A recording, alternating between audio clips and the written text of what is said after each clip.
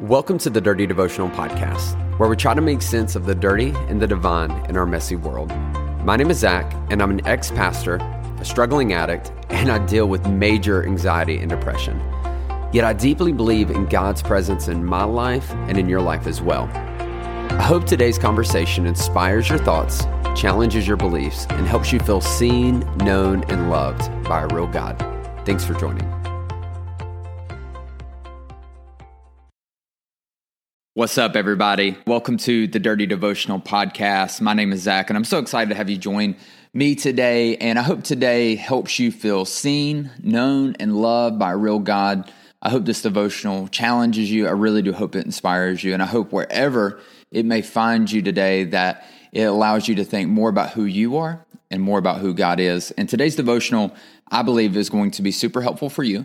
It's something, it's a lesson God taught me a few years ago, and He continues to teach me this lesson, it seems, every couple years. And it all starts in Exodus.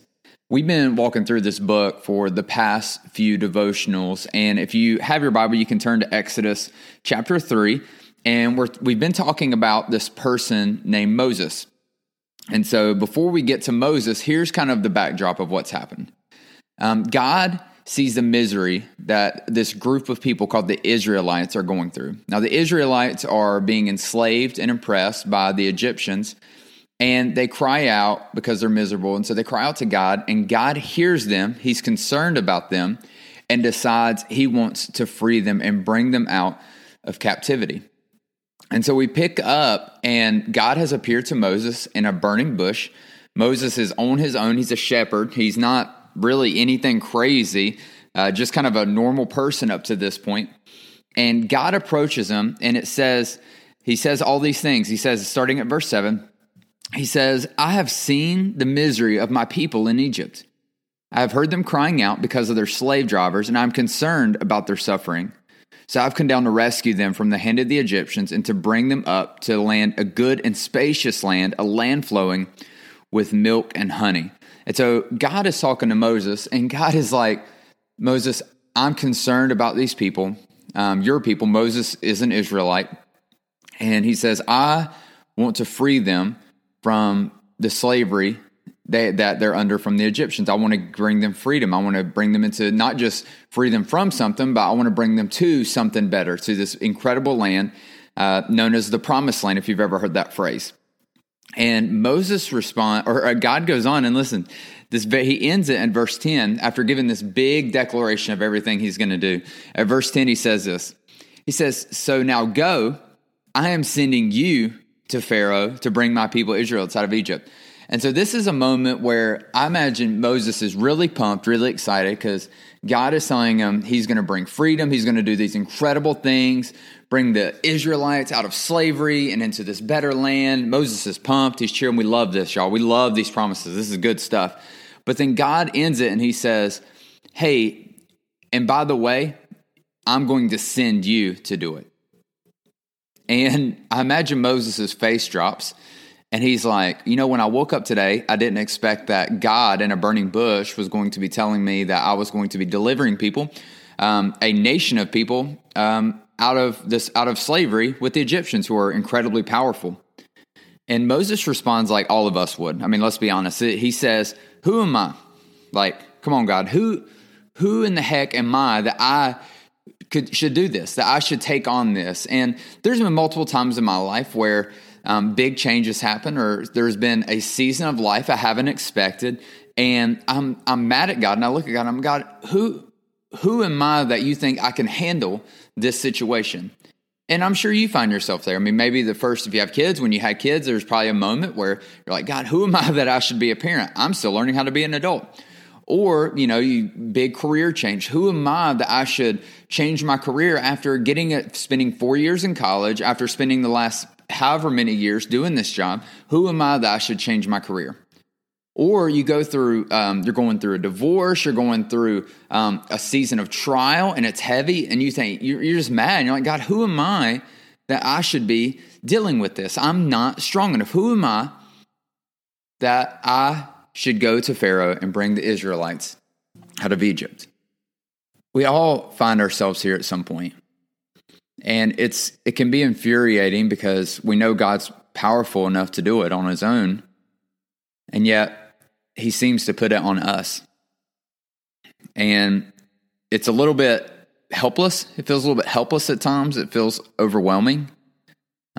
Anxiety and depression, knowing that there's this weight on us that God isn't just going to do it for us, but that God enjoys doing it with us. And I love God's response at verse 12 because he says just that. He says, I will be with you. Moses says, who am I to do this? And God responds with, well, I'm going to be with you in it. And so many times we get so focused on the what, like what's in front of us, the situation at hand, whether it's the switching of a career, whether it's a new kid, whether it's a new church home, or whatever it may be that you're dealing with right now that's overwhelming you. We fixate on the what and the how. We know what it is, and we're just trying to figure out how we're going to do it. But today I want to challenge you. Maybe we should think about the who. And that's who's with me in this. Because what we find out in this story in Exodus is that God's with us. In the same way that God's with Moses, God's with you. And his presence gives us access to his power. And so today, instead of focusing on what's in front of you, maybe today think about who's beside you. Who's going to fight this battle with you? Because the God of all the universe, the creator of all things, is next to you and with you in this moment. And the obstacles in front of you, listen, his presence is wonderful and his power is overwhelming.